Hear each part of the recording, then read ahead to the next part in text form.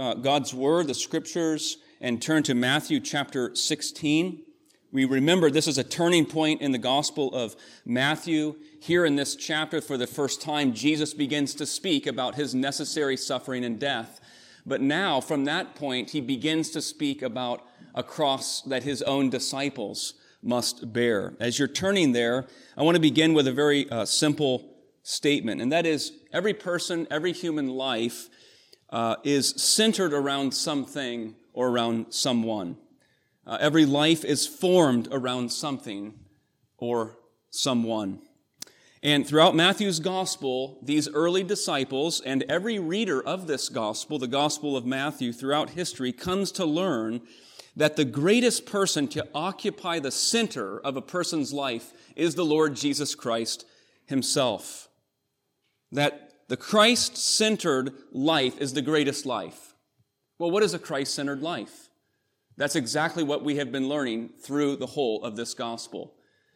What is a Christ-centered life? Well, it begins in the early chapters of this gospel when we learned about the Magi traveling a great distance to go and worship the Lord Jesus, offering gifts. A Christ-centered life is a life fueled by worship. And that's what we saw in the early chapters. We saw that a Christ-centered life is also one that is oriented around the Word of Christ in the Sermon on the Mount in chapters 5 through 7. This is a person who sits and feeds upon the teachings and the words of the Lord Jesus. We have seen that a Christ-centered life is one being restored. As we saw in chapters 8 and 9, as we saw the hand of Christ heal and restore people. And Christians are people who are being restored and healed in our thinking and psyche. At times we could even say in our bodies. A Christ-centered life is also one on mission for the Lord Jesus there in chapter 10. So a person who comes to faith in Christ joins the local and the global mission that Jesus has. We saw in chapter 11 that a Christ-centered life is one at rest. Come to me, all you who are weary and burdened, and I will give you rest. And we saw that a person who puts Christ at the center of their life gains a new family. I will build my church. And Jesus begins to speak of his community, his family. We may not always like his family, but he loves his family to the point that he gave his life. And so as we love him, we come to love and enjoy his family and his people. And here in chapter 16, I think Jesus is getting to the very heart of what a Christ-centered life is all about. Verses 24 to 28, 5 verses. And not only does he get to the heart of the Christian faith, but he corrects one of the great misconceptions about Christianity. And that misconception is that the Christian faith is merely about something that God in Christ has done for us. Well, that is true. But it goes beyond that. It is not only something God has done for us, it is something that God is working in us.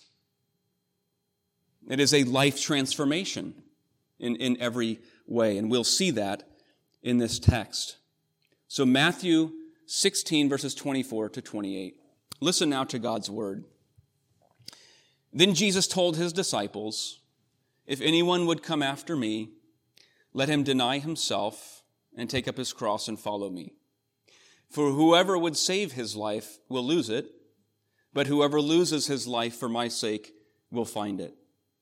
For what will it profit a man if he gains the whole world and forfeits his soul? Or what shall a man give in return for his soul? For the Son of Man is going to come with his angels in the glory of his Father, and then he will repay each person according to what he has done. Truly, I say to you, there are some standing here who will not taste death until they see the Son of Man coming in his kingdom." It's important for us to see the larger context. We do well to remember this paragraph, these 5 verses. Immediately follow Jesus' words about his own death and resurrection. That the disciples' necessary cross-bearing, the losing of their life in order to gain life, comes immediately following our Lord's words about his own death and resurrection. So his necessary suffering and death and resurrection precede and they pave the way for the disciples' death and newness of life. And so we read just in the previous passage in verse 21 that Jesus began to show he must go to Jerusalem, suffer many things, be killed, and on the third day rise again. The relationship between those verses on the death and resurrection of Christ and the death or cross-bearing and newness of life for the disciples speaks directly into the heart of the Christian faith. That the Christian faith is not only about what God in Jesus Christ has done for us, displayed here at the Lord's Supper, but it is a life, something He is working in us. That cross actually becomes the paradigm, the pattern for our entire way of living. Indeed, Christ has done a work for His people. That is the foundation of our faith. Romans chapter 5, we are justified freely by His grace. We do not contribute to our justification. It is declared. It is a work done for us. God made Him who knew no sin to be sin for us. Paul says in 2 Corinthians 5. But it does not end there. It begins there. That's where it begins. Now, the cross upon which Christ bore our sin becomes the very way of my life. And so our text spells out very clearly the cost of discipleship. Yes, indeed, there is a crown. But the cross comes before the crown. There is glory to come. But before glory is suffering. There's everything to gain. A life that is to be gained, Jesus speaks of. But that gain comes through pain.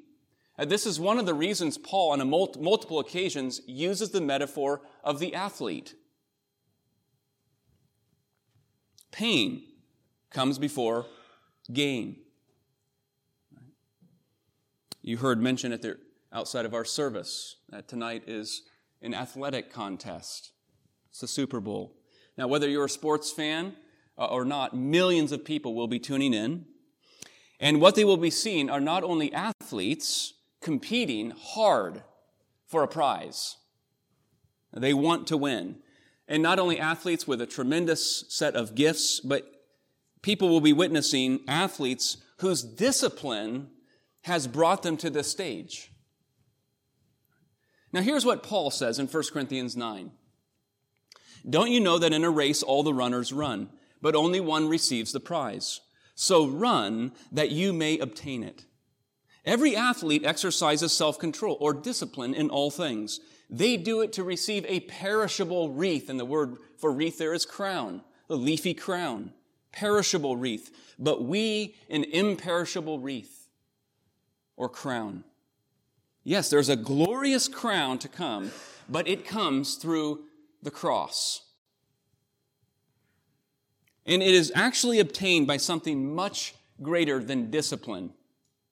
It is actually obtained through death.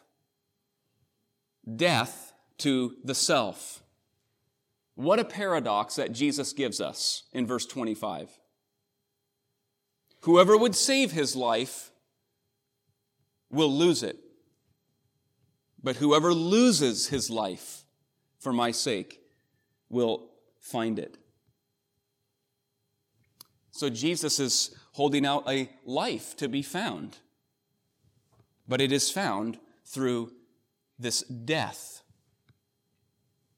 And so I want us to see two simple things. What is this cross-centered life in verse 24 that Jesus speaks of and describes? We might call it a cruciformed life. One that is defined by the cross. What is this costly discipleship? And two, the clear reasons that Jesus gives for counting that cost and living in this way. So look at verse 24. Jesus told his disciples, if anyone would come after me, let him deny himself, take up his cross, and follow me. John Calvin translated and explained the verse this way.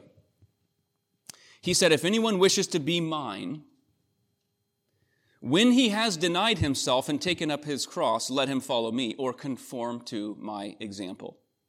In other words, the condition or characteristic of a follower is one who denies self and bears his cross. Calvin says the plain meaning is that none can be a disciple of Christ unless they are true imitators of him and willing to pursue the same course. He identifies 2 points or aspects that mark this course: self-denial and cross-bearing. Now, I think it is critical we understand that these are not the conditions, these are not the prerequisites for coming into life in Jesus Christ. These are the characteristics of a person who has life in Jesus Christ: self-denial and cross-bearing. So what is this self-denial that Jesus addresses? Well, one cannot imagine denying the self, right, unless they first recognize they have a self to deny. You cannot first deny yourself until you recognize you have a self to deny. What does it mean to deny oneself? Certainly it doesn't mean to deny that we are image bearers of God, or to deny that we have great worth as God's creation, certainly as God's people redeemed by His grace. And so what is this self that we are to deny? I think the author Ernest Best's words help. He says it's not the denial of something to the self. It is the denial of the self itself. It's not merely denying something to the self. It is the denial of the self itself. So this is not merely a life of discipline or a set of ascetic practices that we carry out as Christians. In fact, it's possible to be one of the most self-disciplined people and at the same time most self-centered people in all the world. Denying things to oneself can most certainly be for self-interest, self-benefit, and selfish purposes. And we would do well to remember, we live in an age consumed with the self. This is why we have dozens and dozens, in fact, hundreds of words that begin with the prefix self. Over 700. I will not read them all. I'll read a few. Self-motivation, self-esteem, self-absorption, self-consumption, self-pity, self-help, self-gratification, self-actualization, self-discovery, self-exaltation, self-conceit. And Jesus comes and says, I want you to deny that self. See how radically countercultural and counterintuitive this truly is. This is the devil's great deception. You are most important. I think Jesus is saying exactly what Paul learns and later teaches to the church in Ephesus. You can put your thumb at Ephesians chapter 4. Ephesians 4, verse 22. Paul says, having believed in Jesus, put off the old self, which belongs to your former manner of life. The Christian recognizes he has an old self. He has an old manner of life that used to define him completely. We might say we used to be under a different kind of management. And under this old management, we served the most important person in all the world, me. But a new management broke in for the Christian. In hearing the gospel of the Lord Jesus Christ, the Holy Spirit applies that message to a person, and a new person, a new nature, a new love and desire is born within that person. Every Christian experiences this. This is the reality for every believer. What a glorious thing. If anyone is in Christ, he is a new creation, Paul says. The old is gone, the new has come. Something new has happened. A new nature There's a new self. And so Paul says, put off the old self, there in Ephesians 4, and put on the new self. It's just like a clothing, a jacket. Put off, take off the old, and you put on the new. It's ongoing. We do that work, and if you look at that passage, right in between those two statements, put off the old, put on the new, is this phrase that Paul says, and be renewed in the spirit of your mind. That's the principle governing your heart, your life. That's not something we do. That's actually something we are passive in participating in. The Holy Spirit is working to renew us, to renew you. He's at work. And our participation is putting off the old, mortifying the flesh, and putting on the new. Ongoing. And it's a glorious journey of sanctification. But it's not just mere changes in behavior. It's not becoming a better you. It's death to an old person and life through the Holy Spirit. One author, a commentator, says this: self-denial is not so much giving up chocolates at Lent as it is giving up on ourselves as lords. It is the decision to let another Lord rule one's life. As a Christian, there's a new Lord. And so as we think about our life, our pleasures in life, our relationships in life, our time in life, our possessions, we want to ask ourselves, who's governing those things? Who's governing me? Who is Lord of my life? Lord of my heart and my will, my mind? If anyone would come after me, let him deny himself. And then he says, and take up his cross. What is this cross to bear? Likely in the minds of the disciples, as they're hearing these words from their Lord, from the Christ, they may be thinking a literal, physical cross. Jesus had spoken very clearly to them about back in chapter 10 of the persecution that they would face, perhaps even death. We remember those words, the blood of the martyrs was the seed of the church. Today, many people, the cross is simply a fashion accessory, something that they wear around their neck. Perhaps it's a symbol of courage or heroism.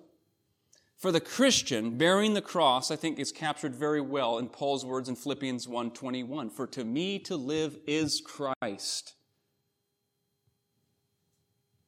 Whatever the cost, the path of Christ's word, the path of Christ's rule and kingship in my life, the rule of and the value of his people, the church, that is the path for me. Frederick Bruner says Jesus' words spell out the crucial motive in discipleship, risking one's life on the conviction, he says, even the dare, that Jesus is it. Investors call it risk management, evaluating, forecasting risks, potential threats in order to minimize impact and maximize opportunity and gain. And Jesus is saying, follow me and go all in your life. All in. It's worth it. It's going to deliver. Not only in time to come, it'll deliver now. This is the fulfilled life. This is the satisfied life. Denying the self, bearing the cross. And Jesus gives us reasons why to consider this cost, this costly discipleship. He identifies the reasons very clearly in verses 25, 26, and 27. They all start with a conjunction, the word for, at the beginning of each of those verses. Here's the cost. Here's why. Number one, follow me by denying yourself and bearing your cross, for whoever would save his life will lose it. But whoever loses his life for my sake will find it. There's the paradox. Giving up one's life to Christ results in finding life.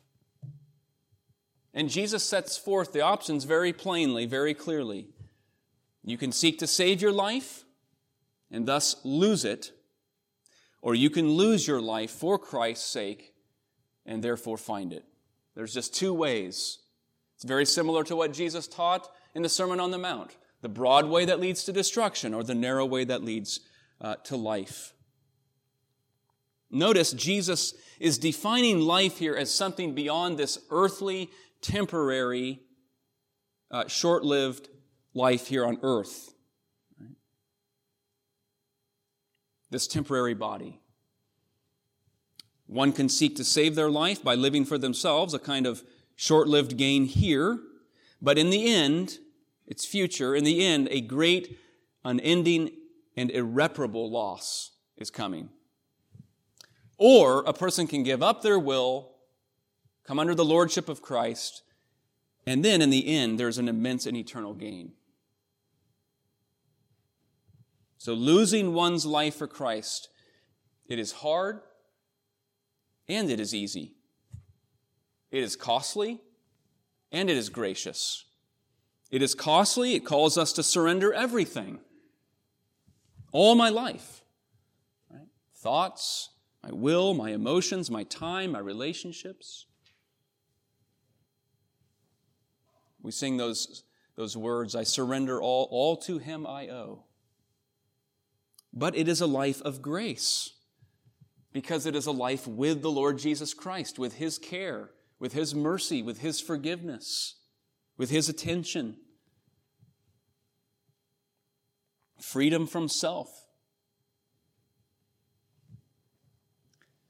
Secondly, Jesus says, deny yourself, carry your cross, so that we would be saved from forfeiting and exchanging our soul for the fleeting pleasures of the world. Verse 26.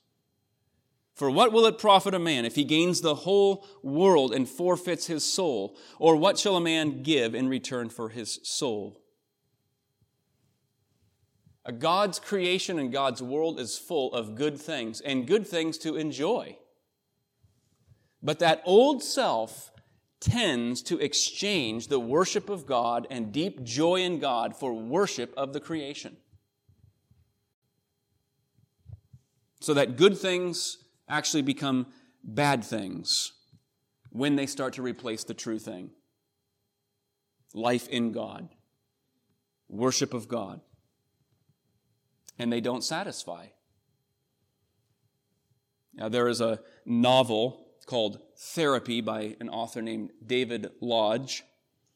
And in this book, the main character has a counselor or therapist who directs the main character to make a list of all the good things in his life and then a list of all the bad things in his life. Under the good, this is what he wrote.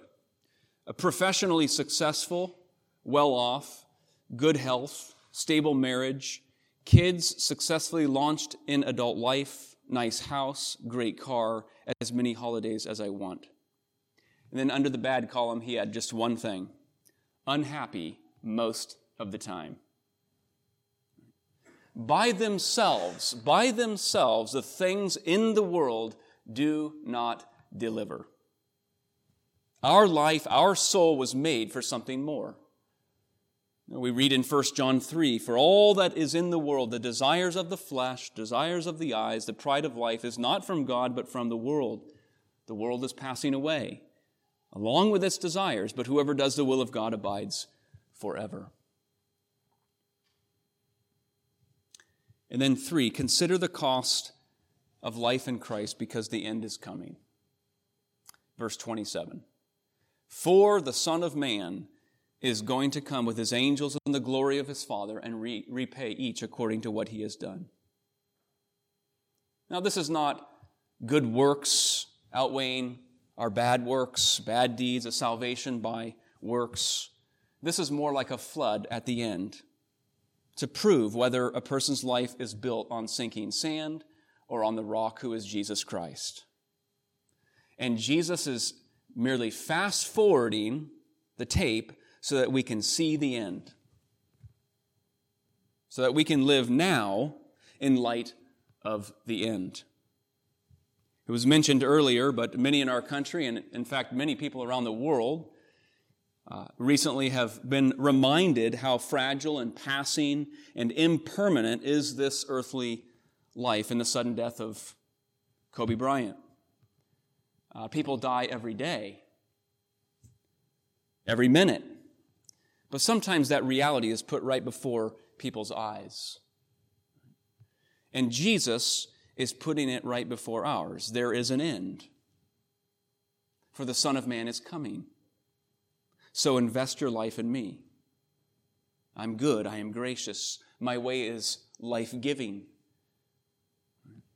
It costs, it demands my all, but it delivers above and beyond our grasp. This is the path of forgiveness. This is the path of help. This is the path of life. This is the path of joy. Let's pray together. Oh, gracious God, we know that our life rests upon the cross and resurrection of Jesus Christ. And yet we hear these weighty words that we are to deny ourselves and pick up our cross, indeed daily, and follow after you.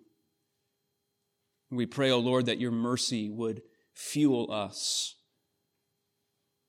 and that you would enable us and cause us to walk in such a way worthy of the calling placed upon us. We thank you, Lord, for your forgiveness, for the forgiveness of sins, for our justification. And we pray, O Lord, that you would encourage our hearts and find in our hearts joy as we walk this path of sanctification. Indeed, mortifying the flesh, putting to death that which is earthly and of the flesh in us, discovering the joy of obedience. We pray, O Lord, as we prepare to partake of the Lord's Supper, that you would meet with us, that we would feed upon what you have provided in this meal, as it represents what you have accomplished for us once and for all. And we pray all this through Christ our Lord. Amen.